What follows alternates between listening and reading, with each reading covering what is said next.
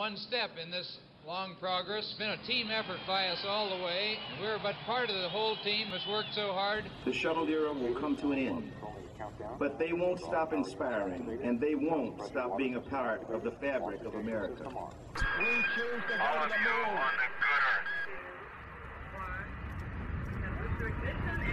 That's one small step for man, one giant leap for mankind.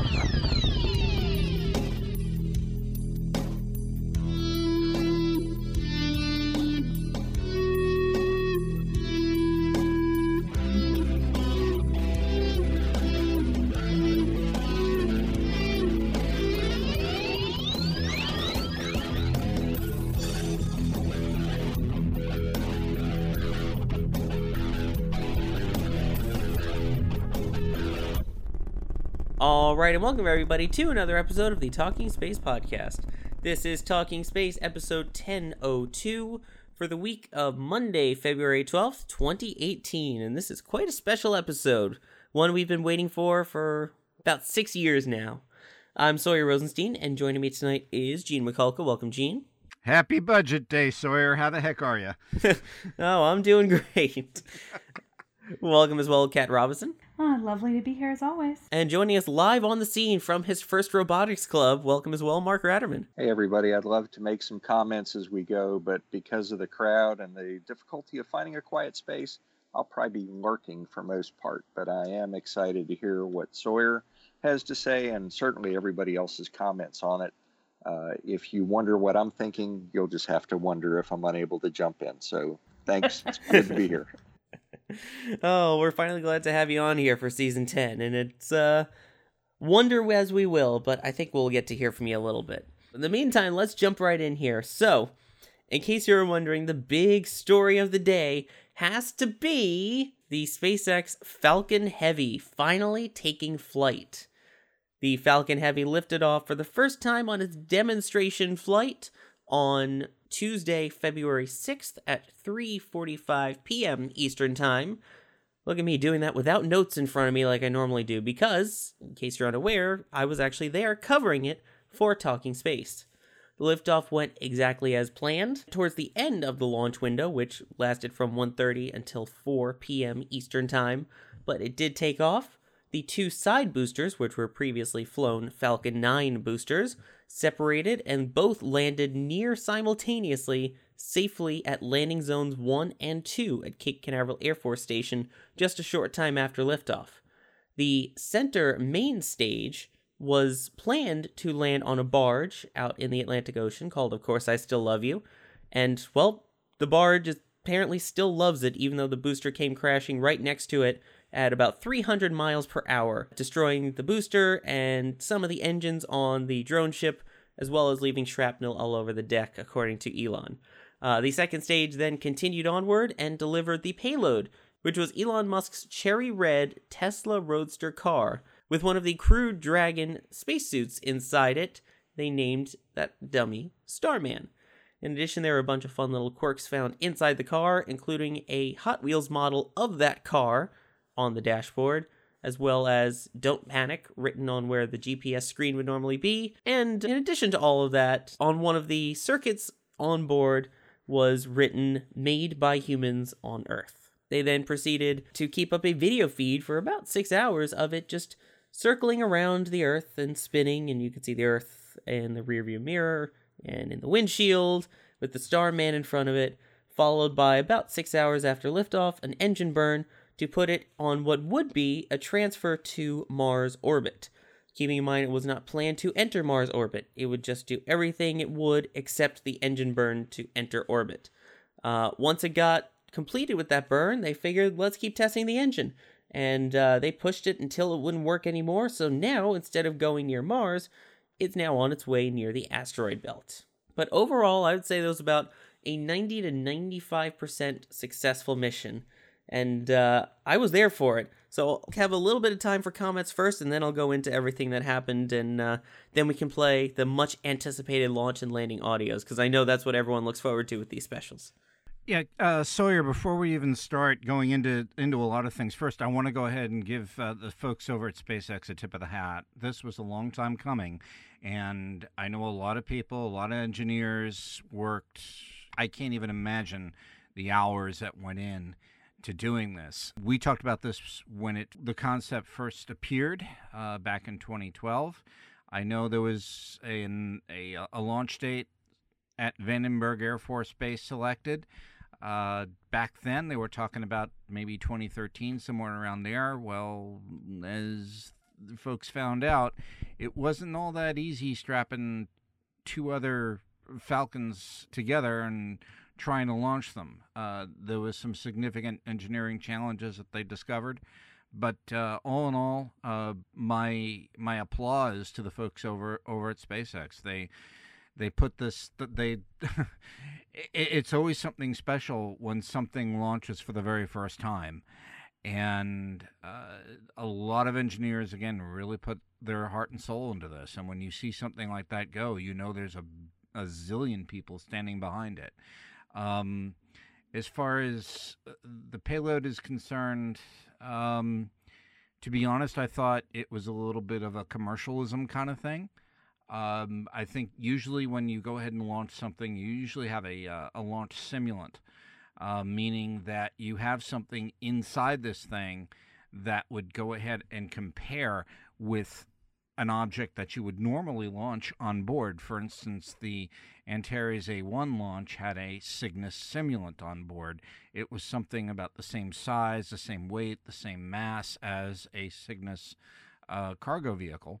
So then this way you can get the best data possible from that ride and basically understand all of the dynamics that this vehicle was going to go ahead and produce with the actual payload on board. I'm not sure that, a Tesla Roadster was was compatible with those needs. It was sure fun. I'm not going to go ahead and say, yeah, it wasn't a fun deal and seeing these cameras and all that. But from an engineering standpoint, I'm not sure that was the payload we wanted to send. For the obvious reason, I think it was sort of like giving an Olympic weightlifter a 10-pound barbell and then throwing him a gold medal. It just didn't really exhibit what this vehicle can do. But push the payload aside for a bit and really see that what can we do with this new tool that we have.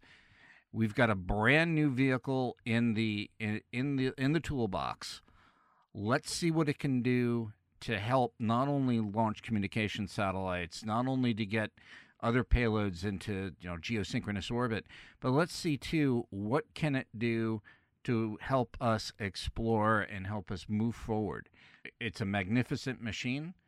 Let's see what we can do to put it to work. I just want to add my congratulations to SpaceX too before we get into other opinions, comments, reports that it's been a long time coming, and I'm glad that they were able to get it off the ground on the first try. I mean, again, yes, the first and absolute foremost thing is congratulations to SpaceX. I know there's a lot of people that have been working on this for years, and a lot of it's kind of been through the development of Falcon 9, has been the preparations for using some of those same features on Falcon Heavy. And I got to talk with some of those people, not recorded, but just in conversation. I'd run across people down at the Space Coast for this launch going, oh yeah, I work with SpaceX as an engineer, I worked on this aspect. I met one of the people that worked on the grid fins to help slow it down. They are so passionate about what they do, and to see the excitement on everyone's face when that thing lifted off was just amazing. And the space reporters too, to be honest. I mean, we've all been waiting for this for about the same amount of time. Some people haven't even been following SpaceX that long, but have known about it.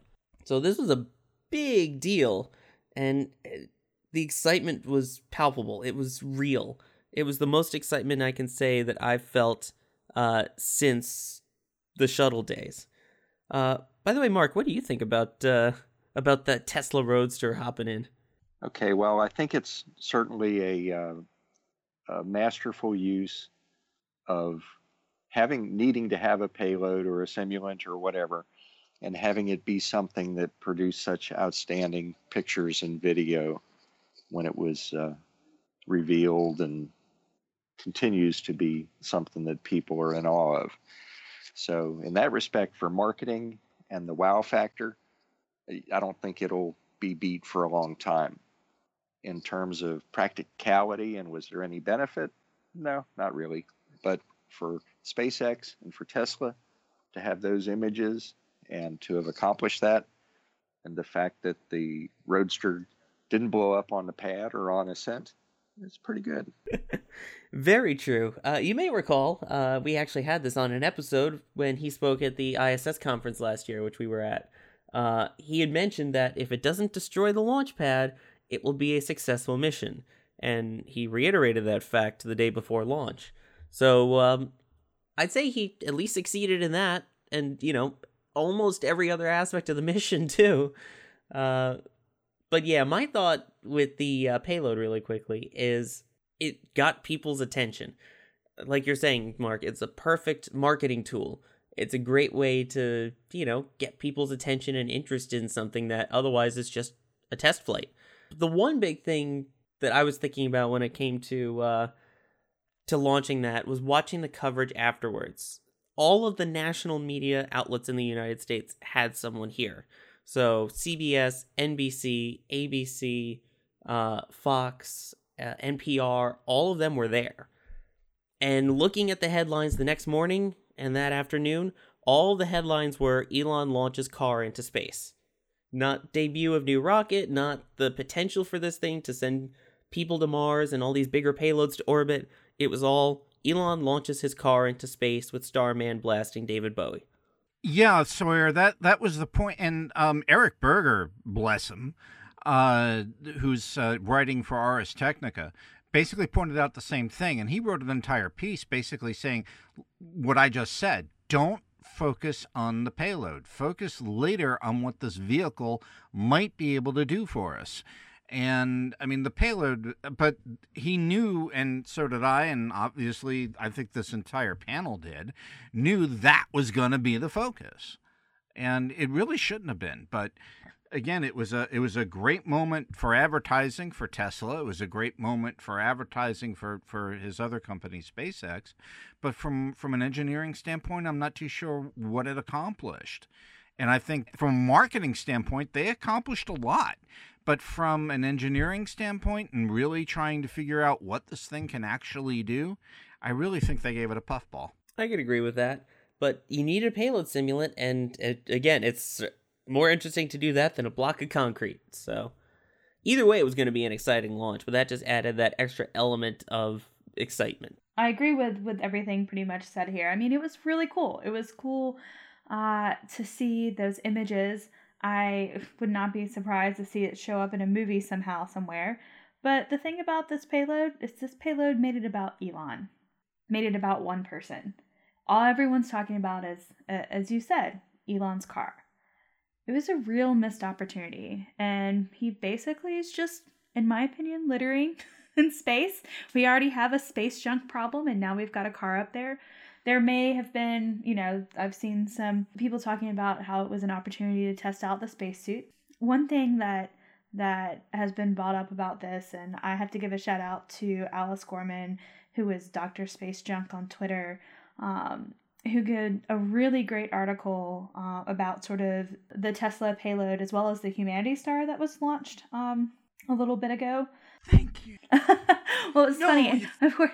But Kat, my thank you. I was going to point that out. Thank you for doing it. Well, one of my favorite comments on one, absolutely you should go and read this article by Alice Gorman, because it's a very interesting. There was another very interesting article that I read, was written by Madeline Buxton. Basically said the headline was, "Today's SpaceX launch wasn't groundbreaking in one major way. If you looked at the control room, you didn't see any women and you didn't see a lot of diversity." So I think that just the thought process of thinking of what was the payload, even if it was a test, this was a test flight, what Elon chose to launch, how he chose to talk about it, what we saw when we looked at the SpaceX employees in the room, it's a certain sort of thing that we've seen before. And that, to me, I just think it was a real missed opportunity. I really think I understand calling the spacesuit Starman was a tribute to David Bowie, which of course, people love to point that out to me because apparently I know nothing about culture. Yay, Twitter. But in my opinion, it was a real missed opportunity to sort of make a big statement about the future of space and, what he would see. And it was just a missed opportunity. And I think my favorite comment about it, and I'll sort of leave my comments here, was actually from a friend on Twitter who said, the Tesla Roadster is what Beavis and Butthead would do, and the Humanity Star is what Carl Sagan would do. Yeah, Kat, I mean, I can't agree with you more on that one. In fact, the funny thing is Peter Beck got a lot of heat for Humanity Star. A lot of astronomers were even beating him up over it. But I wrote something for oddly enough, for a Toastmasters thing I do. And it was sort of like, okay, fine, but all these criticisms are great. Substitute Peter Beck for Elon Musk, and then substitute Rocket Lab for SpaceX. Do you still feel the same way? And if you said yes, well, you're consistent. If you don't, why? Yeah, well, there's definitely there's a certain cult following with SpaceX, and I'm not going to say anything about whether or not how you feel about SpaceX. I think everyone can make up their own opinion, and I know we here on the show think that SpaceX is incredibly important in commercial space, public and private partnerships, and what they have done. And so I know I can blanket say a statement that says it covers everybody at Talking Space, that we support SpaceX. We think what they're doing is great, but we also want to hold them accountable for what they do and the actions that they do. So please spare me hate mail. Oh, I'm waiting for it. I just want to point out, we're not just holding SpaceX accountable. This is everybody. You've heard us. We've called out SpaceX. We've called out ULA. We've called out NASA. We've called out pretty much every agency that launches rockets here in the U.S., even Orbital after Orb 3. We're not biased in who we call out. We're calling out people that we see issues or something going on. If you blow up a rocket, we're going to call you out on it. Things like that. So even though it sounds sometimes like we're bashing SpaceX, please understand that we're not. Especially after such a spectacular mission as this. I mean, I think this has just opened up a big future. And again, if nothing else, the market will forever be changed now with this launch. And we're going to get into that in a little bit when it comes to launch costs. So if you haven't tuned us out yet, thank you. But again, just remember, we are a free and open exchange of all things space. That's positive, negative, and, again, part of it's our opinion, and we're going to specify when it's our opinion. And, we love to hear your opinions as well. And that's why we have all of our ways to contact us about it. So you can send us hate mail, tell us why we're wrong, why you agree with us, or, other nasty comments that you send us typically. But we do read them all. And or positive things. Please send me happy things. I love happy things. I need happy things. I'm writing a dissertation, so happy things are great. Please send them. Well, here's a happy thing. I noticed on Twitter that Richard Branson of Virgin Galactic tweeted, "Congratulations, SpaceX and Elon Musk. Wonderful seeing commercial space companies pushing boundaries." And even though the media, and that's the second part of my comment, I recall during the end of the shuttle program that the media that I saw at press conferences and the questions that they ask the NASA launch directors and others and crew, the questions they ask, I thought, how in the world can they ask about those things that are so irrelevant to the shuttle, to the mission, to the crew, and to the 30-year history of the program? And it's because the media that's there has to answer to their organizations. They have to provide the content that their organizations feel is popular and going to get them the eyeballs and the views. And so, unfortunately, some of what we saw with media stories about the Falcon Heavy launch was what people wanted. And certainly with our audience, you're going to hear more, which Sawyer is about to go into, more of the facts, more of the details, and some of the tech. And I'm glad we do that. I'm glad we don't answer to the people that want to know, what was it, something about Paris Hilton's latest handbag or something? Yeah, something, or Kardashian, basically stuff like that. That's not us, and I'm glad it's not. So enjoy the rest of the show. I think there's going to be plenty to sink our teeth into. Exactly. And I should point out that pretty much every commercial space company also put something out. So there was Virgin Galactic, I believe ULA also, Tori Bruno sent out a tweet congratulating them as well. Blue Origin, Jeff Bezos sent out a congratulations. So there's a lot of people in this game, and I think the entire commercial space industry knows that there's not many of them, but what each of them does impacts the entirety of the industry. So that's why everyone was watching it closely, and I think that's why we're getting all these congratulations from these companies, because A, they did something faster than the other guys, they did something great, and it's going to force everyone to step up their game and make space all that more exciting as we go. And Sawyer, that's just it. That's the fun part about all of this. It's going to make everybody better, smarter, and it's going to make their products a lot better. So I think the entire U.S. Space Launch Services business is going to benefit regardless. So again, this cannot be anything. This is just fantastic news all the way around. Sawyer, you still have a story to tell, so let's go ahead and hear that. Oh yeah, that. So yes, in case you're unaware, I was there for the maiden flight of the Falcon Heavy. So we'll begin with L-1.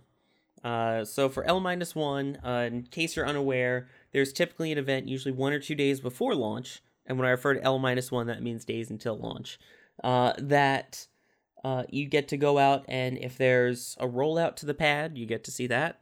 If not, you usually get to go out and get pictures of the rocket, get video, and if you're setting up a remotely triggered camera, you get to set those up as well.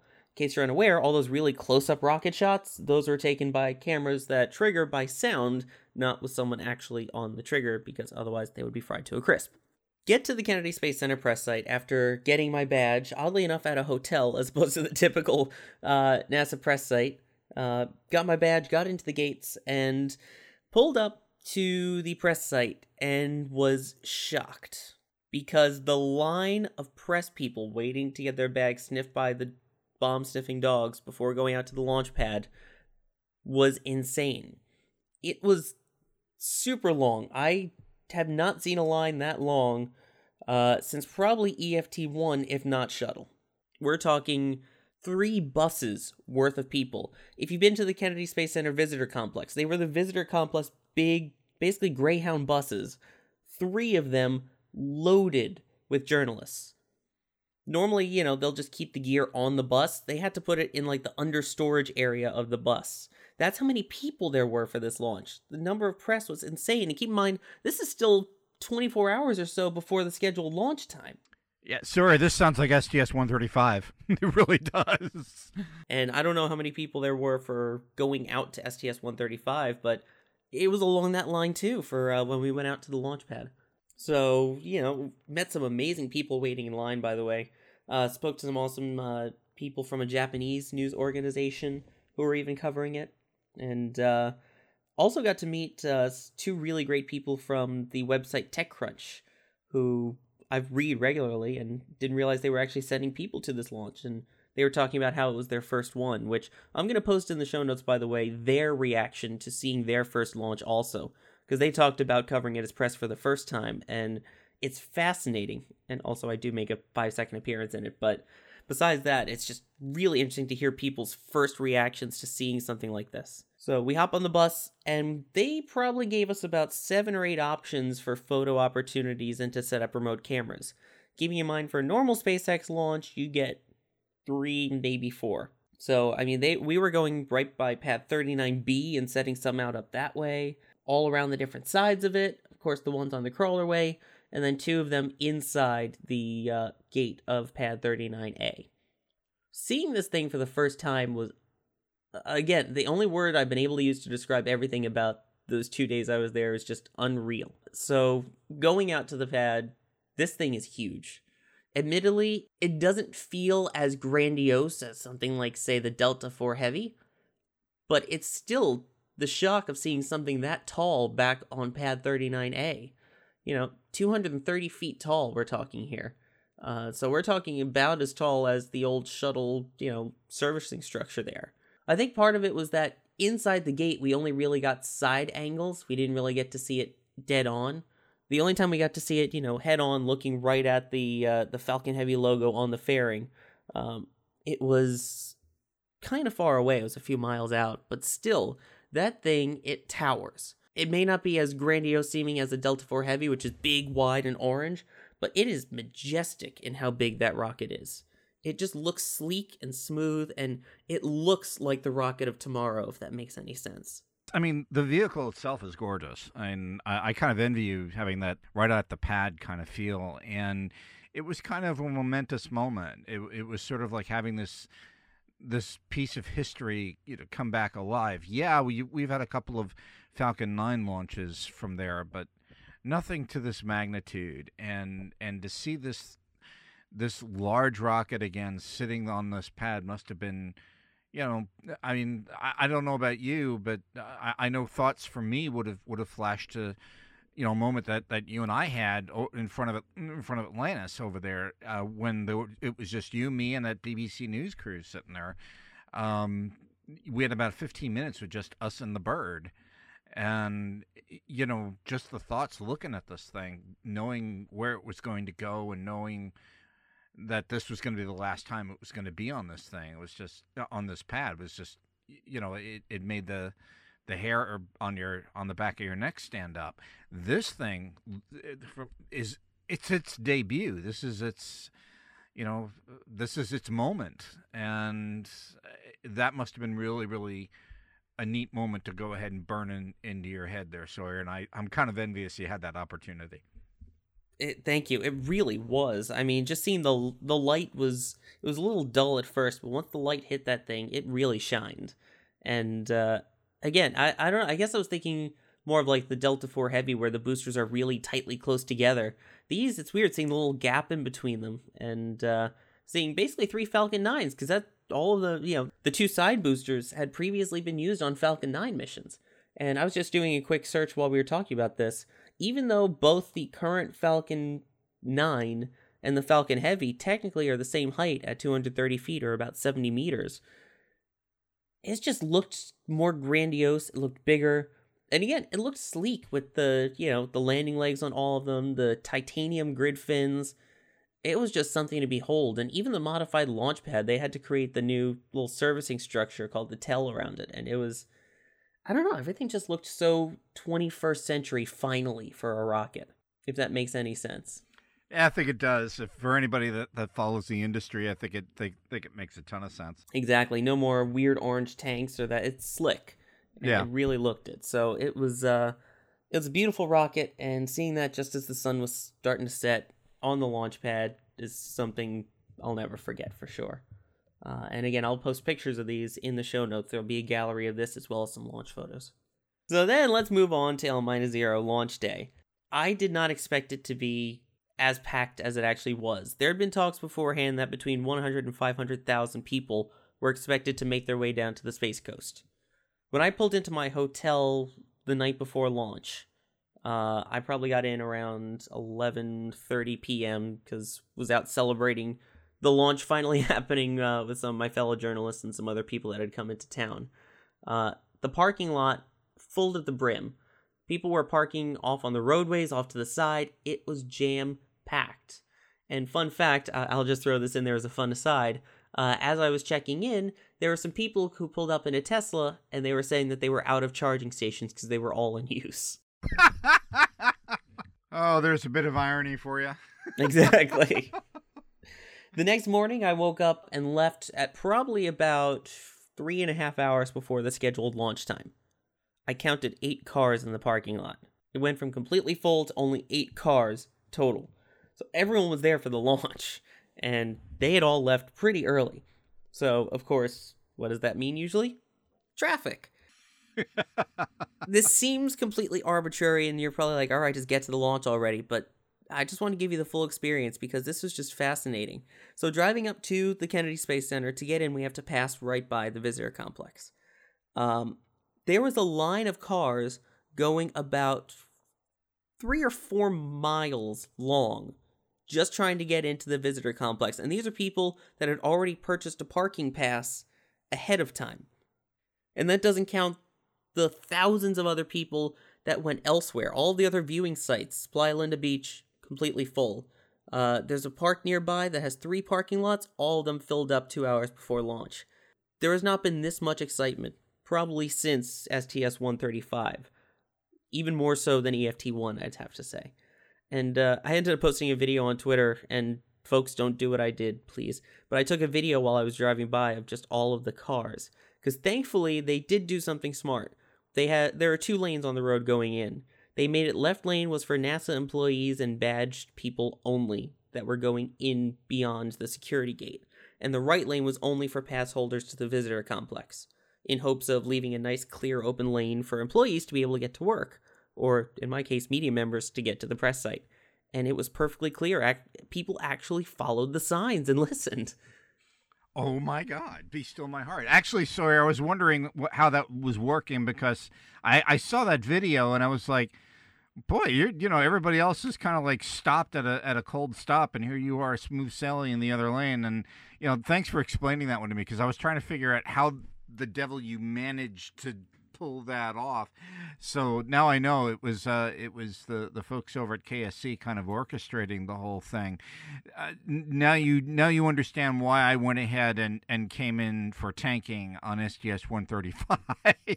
Exactly. Yeah. After sitting in traffic for an hour and a half in the same spot trying to get to the press site at 135, I remember that. Yeah. Yep. That's why I wasn't going to make the same mistake. And the press site opened at 10, so I was trying to get there around 10:30ish, and made it in with minimal traffic. And getting into the press site, again, 10:30, place opens at 10, packed to the brim already. This is only the 3rd launch I've ever seen where they've had to use the annex. In case you're unaware, there's the main press site, and then there's a building next door with extra desks and Wi-Fi and video screens. And that was also full. People were just standing and sitting on the sides of the wall because there wasn't room for everybody. So at this point, everything's all decked out, ready to go. I've got my little spot to start working, and the clocks are counting down to about 2.5 hours until launch. The clocks inside the press room were working. So look down, it says 2:20. All right, great, 10 minutes. So then I get to work on some other stuff and tweeting, and next thing I know, I look up and it went from 2:20 back to 2:30. Like, wait, what happened? That was a delay. As the launch got pushed back, until we were finally given access to the countdown net, where we can actually hear what was happening, the only reason we knew there was a delay was because the clock changed. We'd be working, we'd look up, all of a sudden the clock would have a brand new time on it. It would be back to 2.5 hours till launch again. At one point it got down to 2 hours to launch. I'm like, great, finally it's moving. And then it was back to 2.5. I'm like, really? The reason for this, it turns out, was upper level winds, which Elon thankfully tweeted out. Let me just say at this point, the energy in the press site, it went from excitement and buzz to, I just felt heavy in there, if that makes sense. And not good Falcon heavy, but like the weight of everyone realizing this is going to scrub. There's no way this launch is going to happen if it keeps getting pushed back and back and back. All because of upper level winds. Which, fun fact, upper level winds are not part of the typical weather forecast, because they classify weather as what's happening on or near the ground. These upper level winds are too high up, so even though the weather forecast was 90% go, that didn't factor in the winds in the upper atmosphere. Finally, I'm going out to get some lunch with a YouTuber who goes by Everyday Astronaut, who's a fantastic guy, by the way. And that's when we finally hear that Elon has basically pushed the button at 3:45 is going to be their final attempt at the launch, because it looked like the winds were calming down. So then we proceed through, tanking works, everything's going on its way, and we're about a half hour until launch. That was when I decided to go out, grab my spot just a bit to the right of the NASA countdown clock, to watch the launch. And that meant that I couldn't necessarily see the SpaceX video feed, which they did have up on the countdown clock. We could hear it, though. And oh my gosh, the cheers that were coming from the crowd at Hawthorne, we could hear that at the Kennedy Space Center through the speakers, and all of us were just looking at each other going, wow, they are really excited for this. And then we looked at each other afterwards and went, wow, we are really excited for this. Normally, there's an air of professionalism, and there still was. But at the same time, we were professional giddy school kids, is the best way I can put it. All of us have been waiting for this for a very long time. All of us were anticipating it and could not wait to see this thing take off. So I'm looking through the viewfinder. I'm starting to see the rocket actually venting and all that. And, I couldn't really see the clock. And at one point, they turned off, or turned down at least, the launch audio from the webcast, the SpaceX webcast, so we could barely hear what was happening. Especially right at liftoff, they pretty much turned it off entirely. So we couldn't tell when liftoff was going to happen. Thankfully, someone had the stream up on their phone, and it went to about 30 seconds. So finally, all of us scrambling, getting our camera set up, and I'm just waiting, because I remember there have been a few recent launches where it scrubbed at T-minus 11 seconds, T-minus 9 seconds. Mark, as you know, I'll never forget the one that we went to that scrubbed at T-minus 0.5 seconds. And the clock kept counting. And sure enough, all of a sudden, I'm looking through the viewfinder, and I'm seeing the water system activate. I see smoke, and then it looked like it was going nowhere.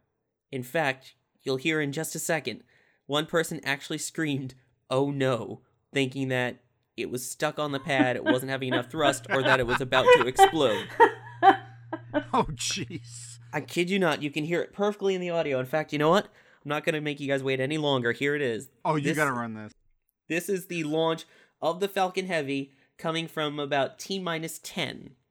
So that's why there's silence in the beginning. We're starting at T-minus 10. You can tell when we get to T-minus 0 by the guy screaming, "Oh no."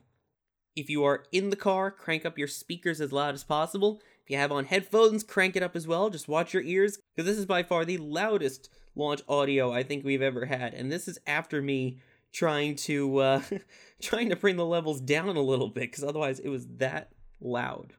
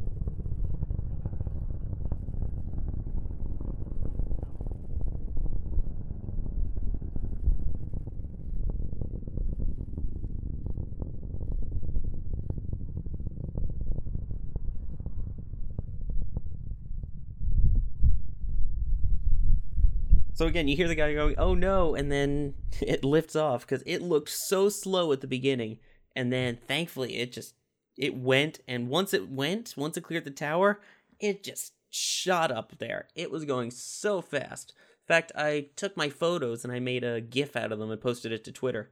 You can see it starts off slow and then just zoom, just out of frame. It's really quick. I gotta say, that's probably the fastest 0 to 60 on any car out there. I know, as if that joke hasn't been made. Yeah, exactly. One of the things that struck me, because I remember, I'm probably one of the folks on the panel that remember listening to Saturn V live.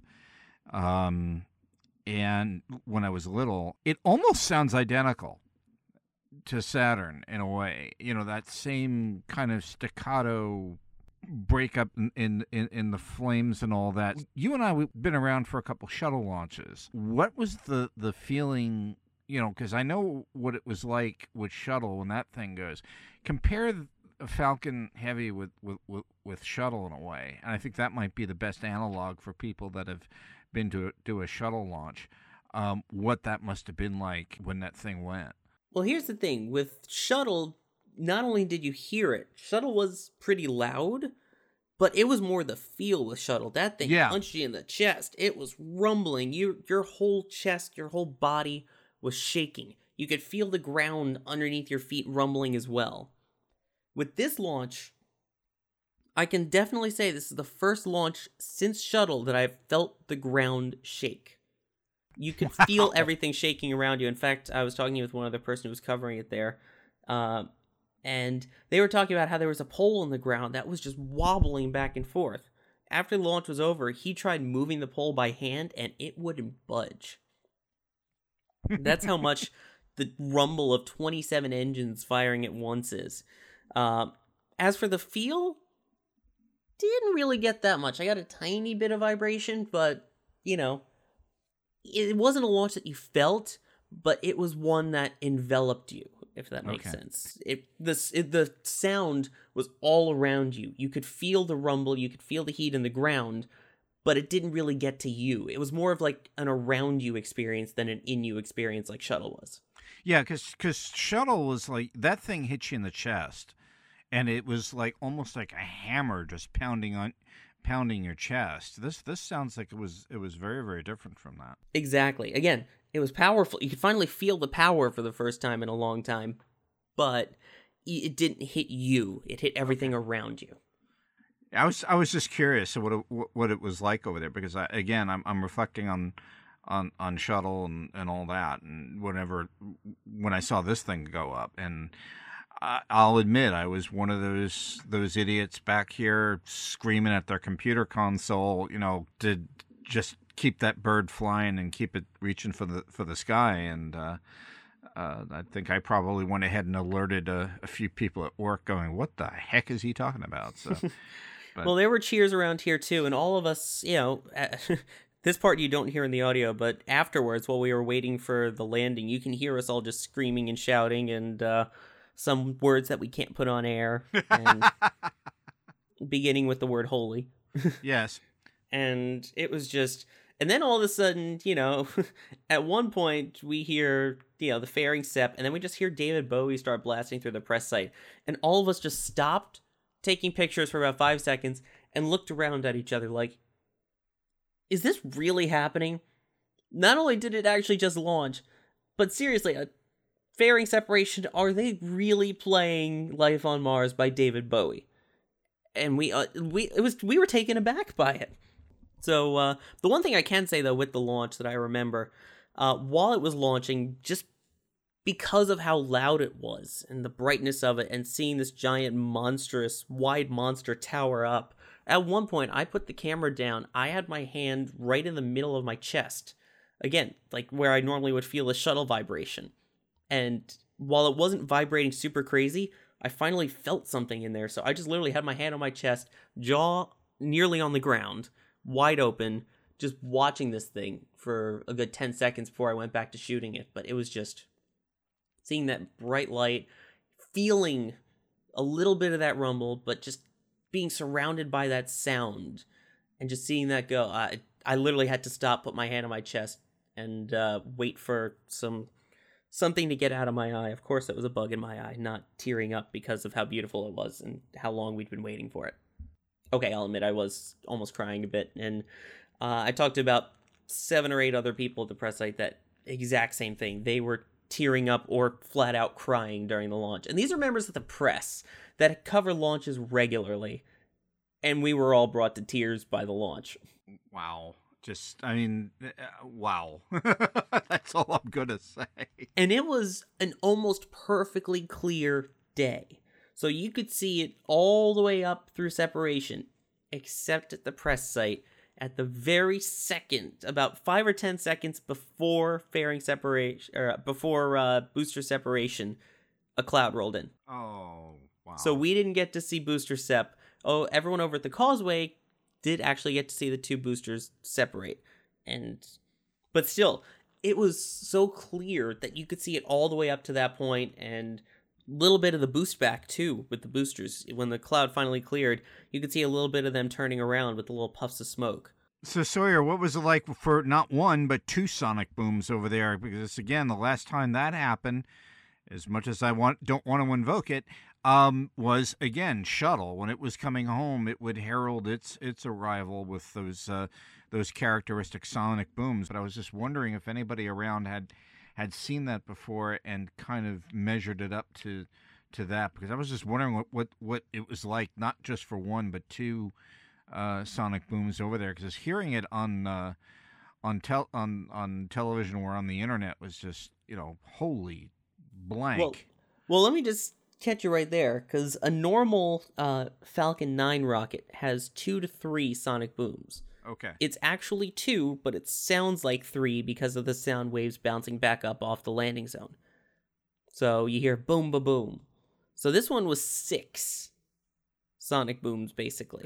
Oh, wow.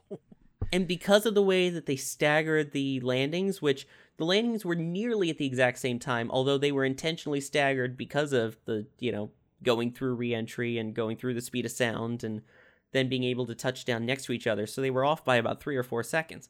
But the delay worked out perfectly so that they were back to back to back to back to back to back. And let me just say, we all expected it.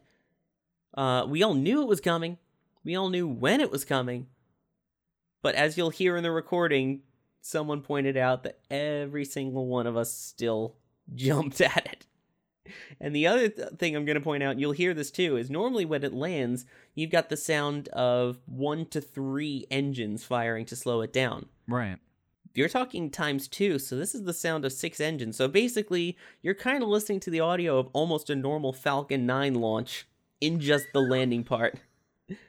So let's just listen to this. I'm not going to tell you when it's coming, but again, crank your speakers up and just be warned, it's going to come out of nowhere and it's going to be loud. Also, just fair warning, apologies in advance if you're listening to this for the beeping. That was not actually part of the launch. That was just some people extremely excited about the launch and saying things that we can't put on air if we want to keep our clean rating on iTunes.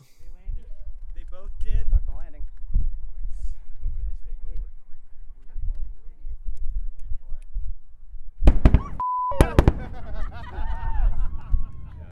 Two triple booms.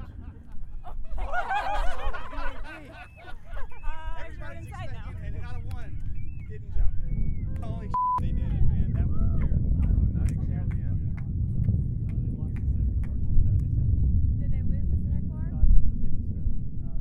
Did the center core land or not? We lost it. So first off, you could just hear the excitement of everyone of, oh my gosh, they both landed. And then the wait for it, and in come the booms. All 6 of them back to you. Again, it sounds almost like gunshots with how loud those things are. And as the one person pointed out, all of us jumped. And again, apologies for having to censor some of that, because we were not all on our best behavior after the excitement of seeing that happen. We were like kids in a candy shop, and even the best of us, when we get excited, let some words slip that normally we shouldn't. I kept my composure during that, believe it or not. That was not me. That was cursing, but that it makes you want to scream the words that those people were saying, because that was, just picture this. So I've seen 2 Falcon booster landings before, separately, of course. One of them was CRS-11 from the press site, the other was CRS-12 from the causeway. The causeway, you can see the landing legs pretty much unfold. This one, you're not looking for one tiny little speck, you're looking for 2 tiny little specks way up in the clouds.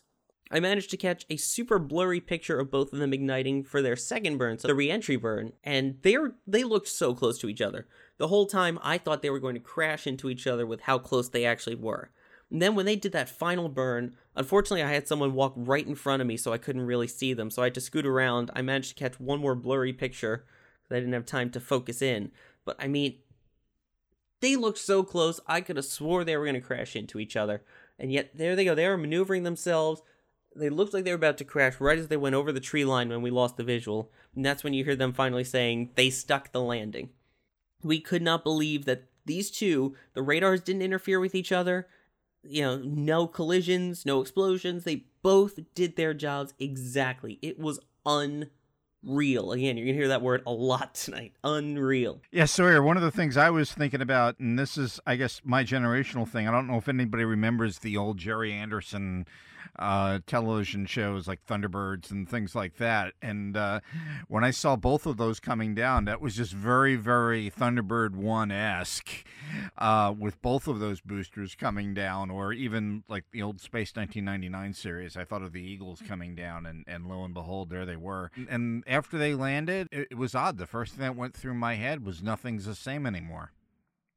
Those are the exact words that went through my head. Because this really did herald a new, something new. You could just feel it in the air. Something new just happened, and something new was about to unfold here. And to reiterate my commentary in the beginning of the show, I mean, we've got a new tool here. Let's see what we can do to make really put it to good use. Exactly. I mean, all of us knew from pretty much from the moment that took off, once it lifted off, that nothing would be the same, that the entire launch game was changed, especially when it comes to price. I mean, in total development cost, he mentioned afterwards, came out to about $500 million. So that's $500 million. They had talked about canceling the program apparently 3 different times. And the one thing that was interesting is someone compared that, I know it's like apples to oranges in some ways, but someone compared it to SLS and the development for that program and how that's in the billions already. And again, like I was saying, it is kind of comparing apples to oranges, but it's just interesting that he mentioned that in the press conference after launch, which I do just want to point out that we as Talking Space were not in the press conference that Elon Musk hosted afterwards, after the launch at the press site. We were at the press site. However, for this launch, which is a first, I've never seen this happen at any launch before, and I don't think it's ever happened at a U.S. launch before that I'm aware of. It was pre-assigned seating in the press site. There were over 400 media outlets that received credentials for this. It was assigned seating that was pre-assigned, and it was, if you didn't get it, they were going to show a video feed of it in the press site that you could watch, and then you could call in, like any of the other reporters at home, to ask questions, of which there were hundreds of people in line to ask questions. I know, Gene, you tried to get in and obviously could not and had some issues with it, but for some reason, Talking Space was not admitted into the press briefing with Elon Musk. Again, John Taylor, who's the head of media there at SpaceX, pre-selected who would be in and what seats they would be sitting in, and then picked and choose if people didn't show up or if they had room. Apparently, this was to meet the fire marshal's seating restrictions, although I am just going to say that has never stopped anyone in the past before. I don't want to get anybody into trouble, but you and I have been in there when it was standing room only. STS 135, for example, yeah. Yeah, I mean, I recall sitting right next to you on the floor, looking up at the dais with folks over there, and we ran in there, got our answers, asked our questions, and were able to function and get the information out to you guys.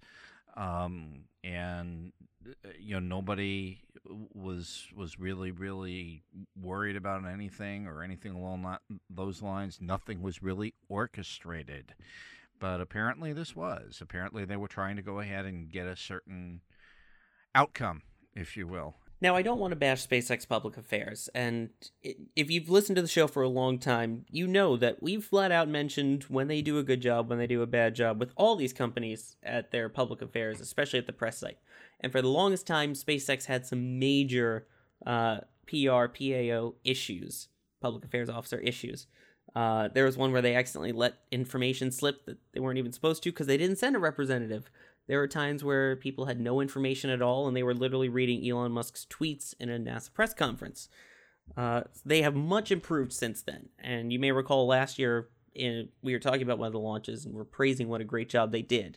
This launch, if SpaceX people are listening, you may want to work on it for Crew Dragon, because if you're getting this many media members there again, it could definitely use a little bit more organization, a little more stringency on who gets press passes and who does not. There were certainly some people that were there just for their own folly as opposed to covering it for a news organization.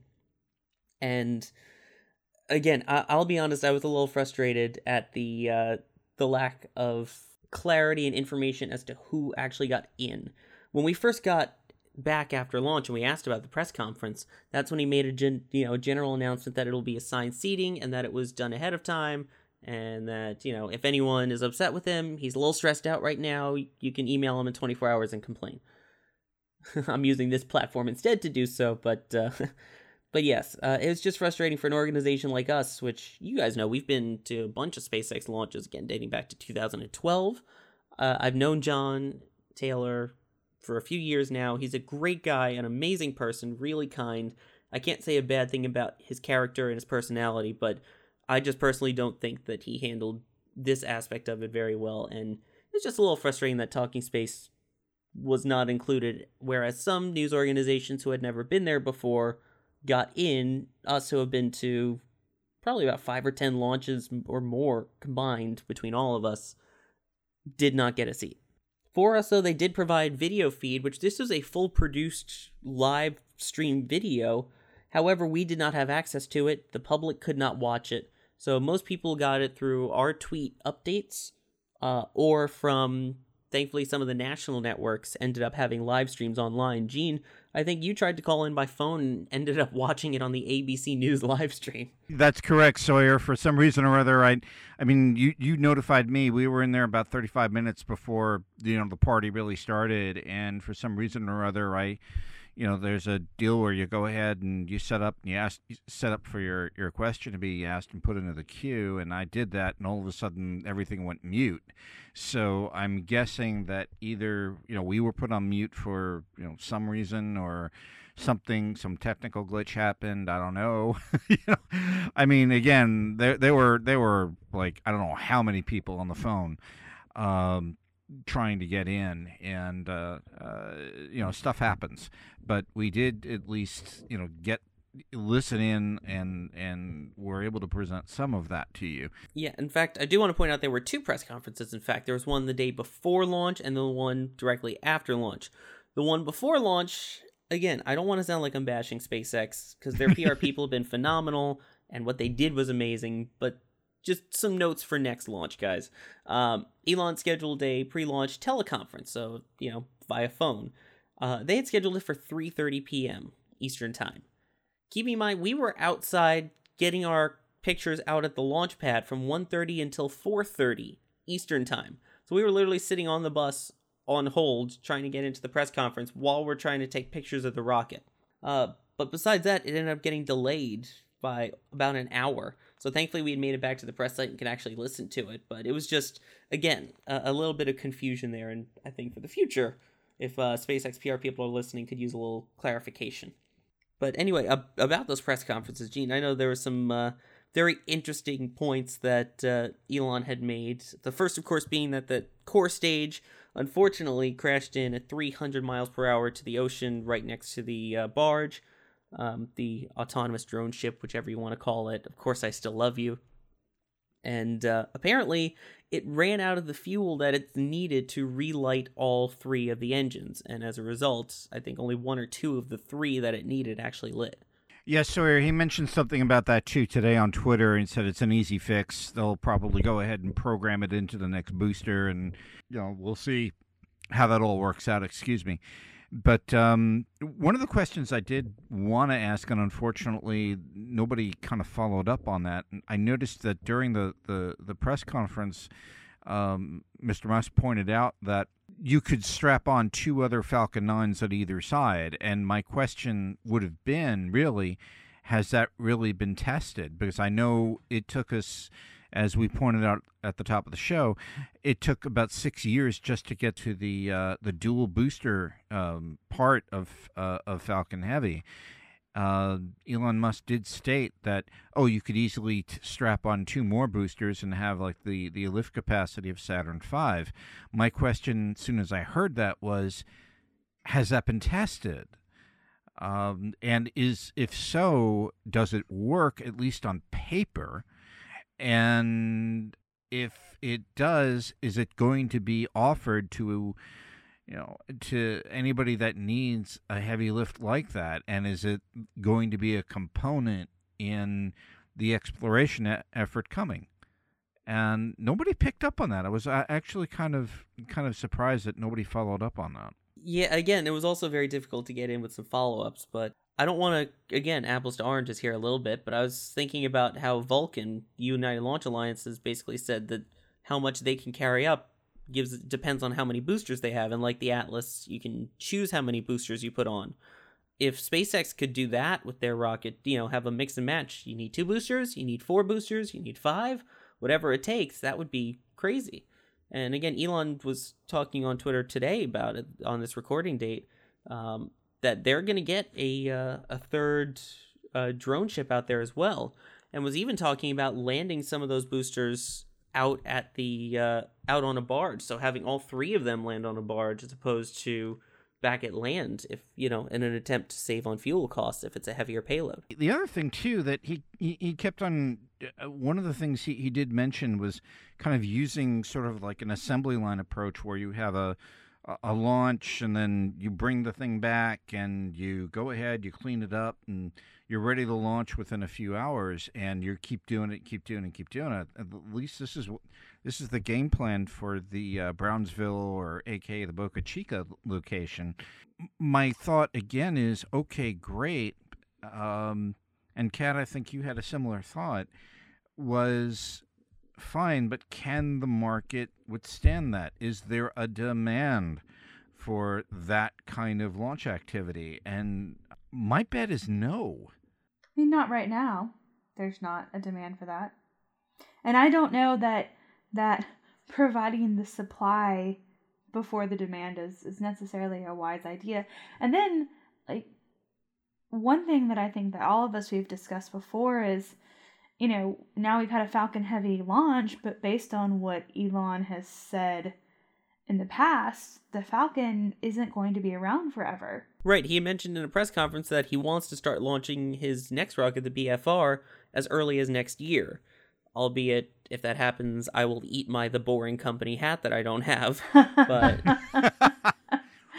with mustard, Sawyer, dark mustard. We just have to remember, next year in Elon time is not next year in the rest of the world time. Well, if we're following Elon time, that means that we're 6 years away from BFR. Which I think might be a good time estimate. It's honestly, I think it's doable. I could see 6 years as realistic, considering that's what it took for, Falcon 9 to Falcon Heavy. And he was saying that these were heavily modified because they thought, we'll just strap the 3 together. And then realized, wait, there's a lot more modification we have to do to it. I could see the same kind of thing happening. But again, the ambition is great. It's nice to see people finally pushing it. Although sometimes when you set your boundaries so close and when you don't meet expectations, it can kind of disappoint. Although in this case, I think it did the opposite. I think it added hype to it. And going back to the need for it, I think when Elon first announced the Falcon Heavy, there was a need for a big heavy lift vehicle. But then, once they realized that wasn't coming to fruition, people started shrinking their payload sizes down a bit. And now that Falcon Heavy is finally ready, everyone's like, well, now we don't have the need for it because we kind of had to fit our satellites to the current market. So now, hopefully, that means that people can start building up their payloads again and get some larger stuff to orbit. I have to say, I'm really excited that Falcon Heavy launched, but what I'm looking most forward to is its second successful launch with a real payload. Yes. Right, this was just the demo flight, and Elon said that they're hoping to get that next launch off within about 3 months or so. So I don't know if it'll be 3 months, but I would not put it past them to have at least a second Falcon Heavy launch, if not a third, this year. Well, I think that's important because, you know, they need to demonstrate reliability with the Falcon Heavy. And as exciting as it was that they had a successful first launch, a successful demo flight, that doesn't demonstrate reliability. Right, and admittedly, I hate to say this, but it's going to be exciting when the normal press doesn't care about Falcon Heavy launches anymore. Because if that's the case, that means that, like, the Falcon 9, it's back to normal. Mm-hmm. You know, if it gets a 10-second mention as opposed to being the lead story on every single national news network that night and the next morning, then you're back to normalcy, which can be scary in the space industry. And, you know, a lot of times we complain, oh, I wish that, you know, space got more coverage. And admittedly, it got a lot of coverage because Elon was launching his car. But when it goes back to, oh, another rocket launch, then you know you've got a reliable vehicle. Exactly. Which, in terms of its lift capacity, I do want to just talk about this before we finish for the evening here. Oh, boy, here we go. I know what's coming. Yeah, I was there when it broke out. We're not the only ones. Elon himself getting in on the conversation on Twitter on February 12th, 2018.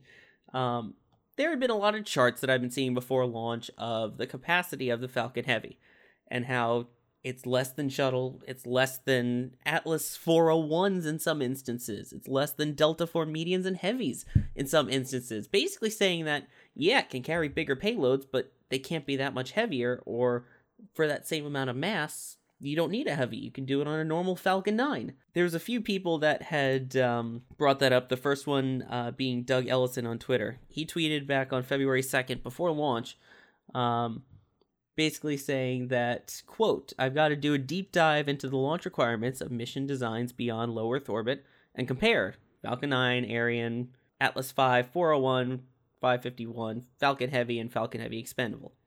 A lot of people will be very surprised. Specific impulse on the upper stage is everything. And basically came out with the fact that Falcon Heavy is outperformed by high-end Atlas Vs, and an expendable Falcon Heavy is probably more expensive than those Atlas Vs. Elon coming back today saying, quote, the performance numbers in this database are not accurate, referring to a NASA database that they used to get these numbers, in process of being fixed. So apparently the numbers that were being used were from the Falcon Block 1, so basically the original Falcon 9s. Now we're going up to Block 5 for the next Falcon Heavy launch. He then went on to say, even if they were, a fully expendable Falcon Heavy, which far exceeds the performance of a Delta IV Heavy, is $150 million compared to over $400 million for the Delta IV Heavy. I should point out that Tori Bruno of United Launch Alliance came back and said it's not that heavy, it's actually $350 million.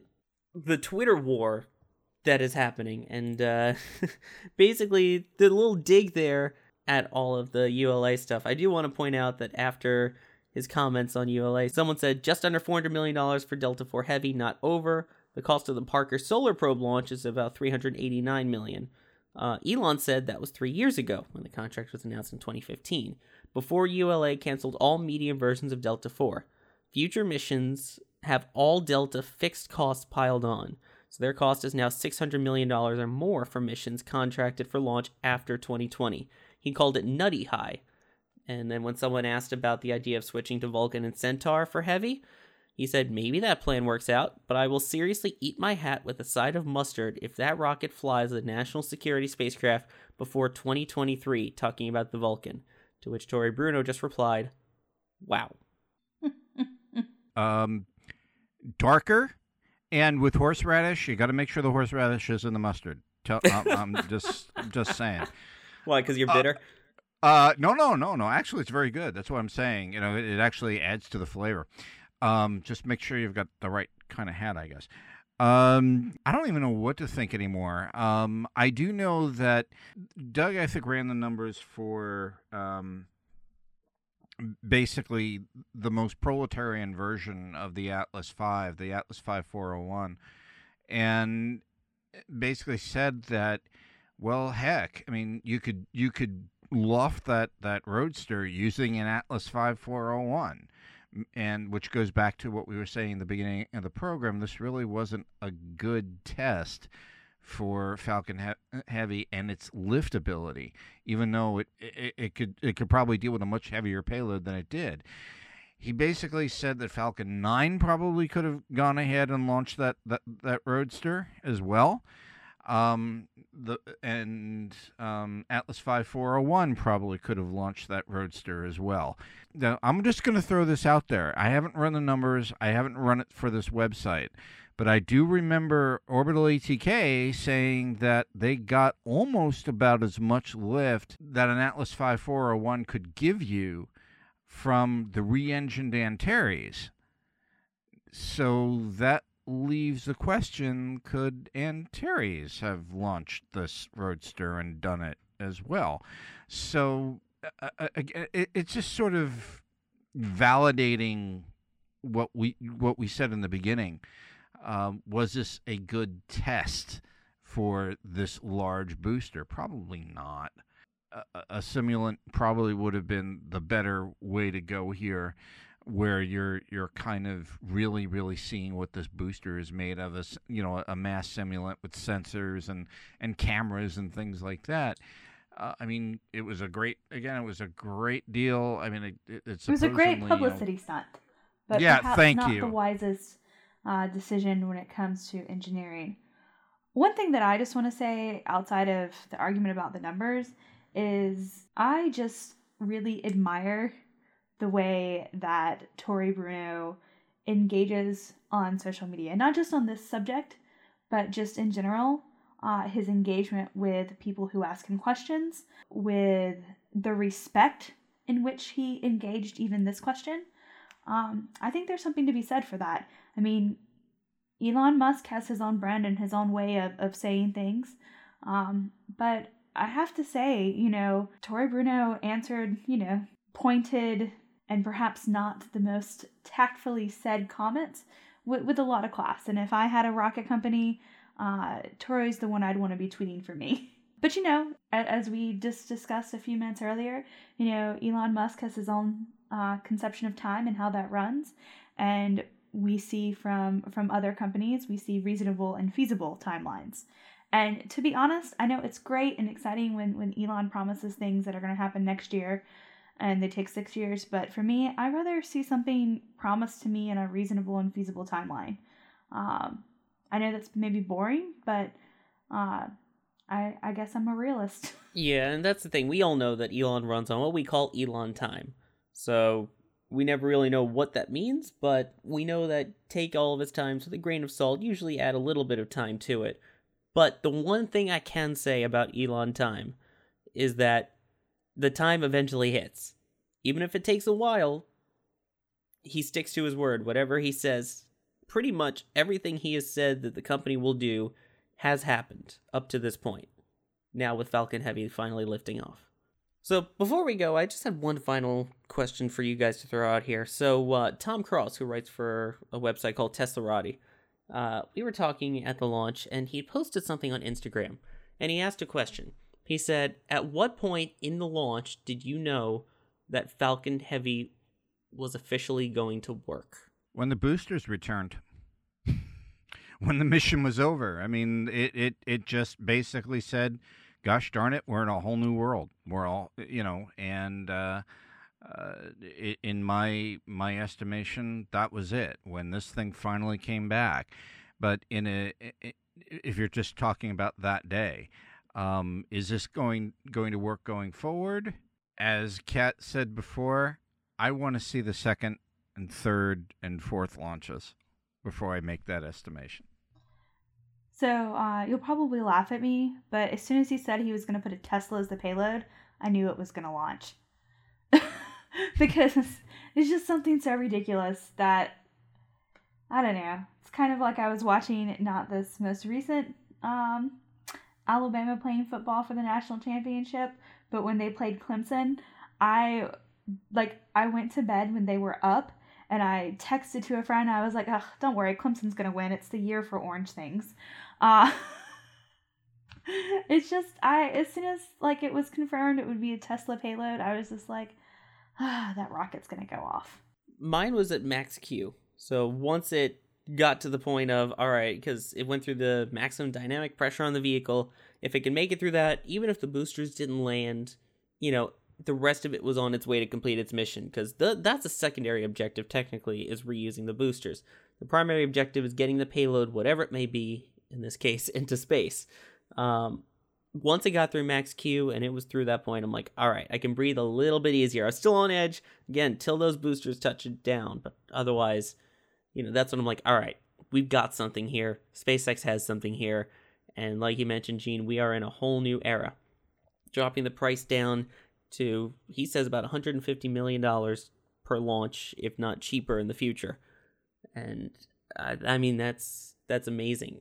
I think at one point he was talking about getting it down to about $90 million for a heavy vehicle launch, talking out beyond low Earth orbit, geostationary, and he even mentioned interplanetary. So one thing that would be interesting to see, and we've talked about this on the show before, sorry to sort of sideline you, is I would like to know, at what point does SpaceX become profitable?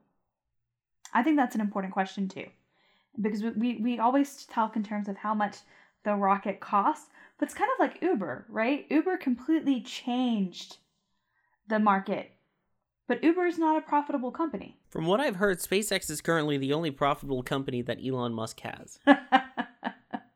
So, the thing is because they're privately held, we don't actually know all of this information.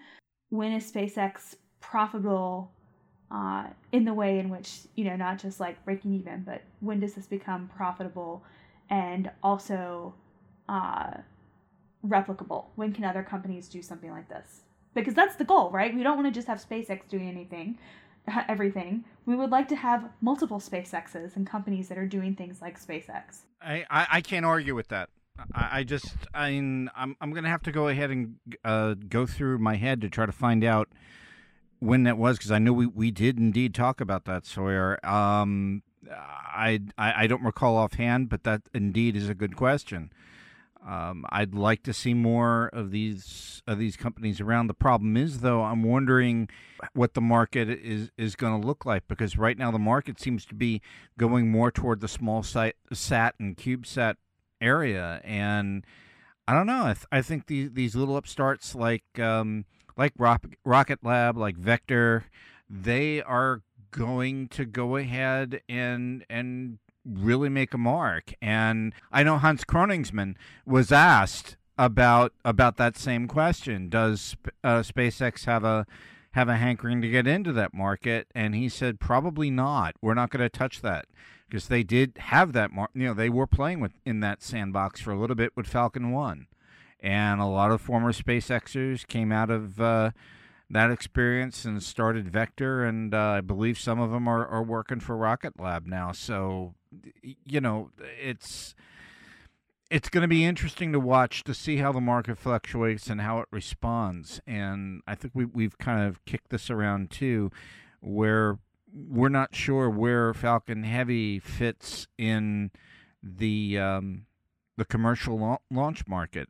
I know it's got a point for exploration, for planetary payloads and so on, but is there a home for it in commercial payloads? I know there's a home for it in the military end of things, but is commercial going to jump on this bandwagon to mitigate cost? I don't know. We'll see. Something certainly to keep an eye on. Now, there's a lot of space news that happened, but obviously Falcon Heavy has been the big one, a lot of it breaking within the last few days. So I'm going to put these stories out to you guys now. We're going to give you a few weeks to send us your thoughts and comments on them, and we're going to talk about it in the next episode, and we can use your comments on it. So first off, if you have any thoughts on Falcon Heavy, what we said about it, I know we've said some things that some might consider controversial. I know some of you may never listen to us again because of it, because you think we may be SpaceX, haters on it, which, spoiler alert, we're not. If you do, that's okay, I understand, but we still want to hear from you. Mailbag@talkingspaceonline.com is our email. You can find us on Twitter @TalkingSpace. We're also Talking Space on Facebook and on Google+. And in addition to that, you can always use the Contact Us page on our website, talkingspaceonline.com, or comment on this episode. So, first off, what did you think of Falcon Heavy? Our comments, that's the first thing we want to hear from you on. The two stories that we will be covering coming up involve the president proposing the idea that the International Space Station after the current lifespan runs out in 2024, might be handed over to commercial entities to continue operating the space station. And the third story is the 2019 proposed NASA budget has been released. We'll go over all the details of it and everything you need to know and why it may or may not pass coming up in the next episode. But email us your thoughts, that way we can use your comments as jumping off points in our next episode. But in the meantime, I'd like to thank everyone who joined us here for this Falcon Heavy special 6 years in the making. Thank you for joining us, Gene McCullough. Thanks, Sawyer. This was a fun episode. Before I go, I just want to give a shout out to a nice, fine young lady that some of us here may actually know, Sarah McNulty. Her mom is facing quite a medical challenge right now, and she's with her right now. And I just wanted to go ahead and shout out Sarah. We're thinking about you. Hang in there, and all the best to you and your family. Exactly. Sarah has become a staple at the NASA press site, working with them, and we're all sending our thoughts out that way. And thank you so much for joining us, Kat Robinson. Always a pleasure to be here. And since we mentioned Doug on the show, in case you listen, Doug, congratulations! Your baby is so cute. Yeah, that's always fun. I like the pictures you and Jen post of little Amelia. So. Aw. And unfortunately, we did lose Mark towards the end of the call there, which is why we stopped hearing his comments, but a thank you as well, retroactively here to Mark Ratterman. And again, a big thank you to SpaceX Public Affairs for helping to let us go down and cover that launch. Despite some of the snags and snafus, they put on quite a show with their launch. And of course, thank you for joining us. And until next time, as always, have a great day, night, evening, or whatever it may be, where you are, and go Falcon Heavy.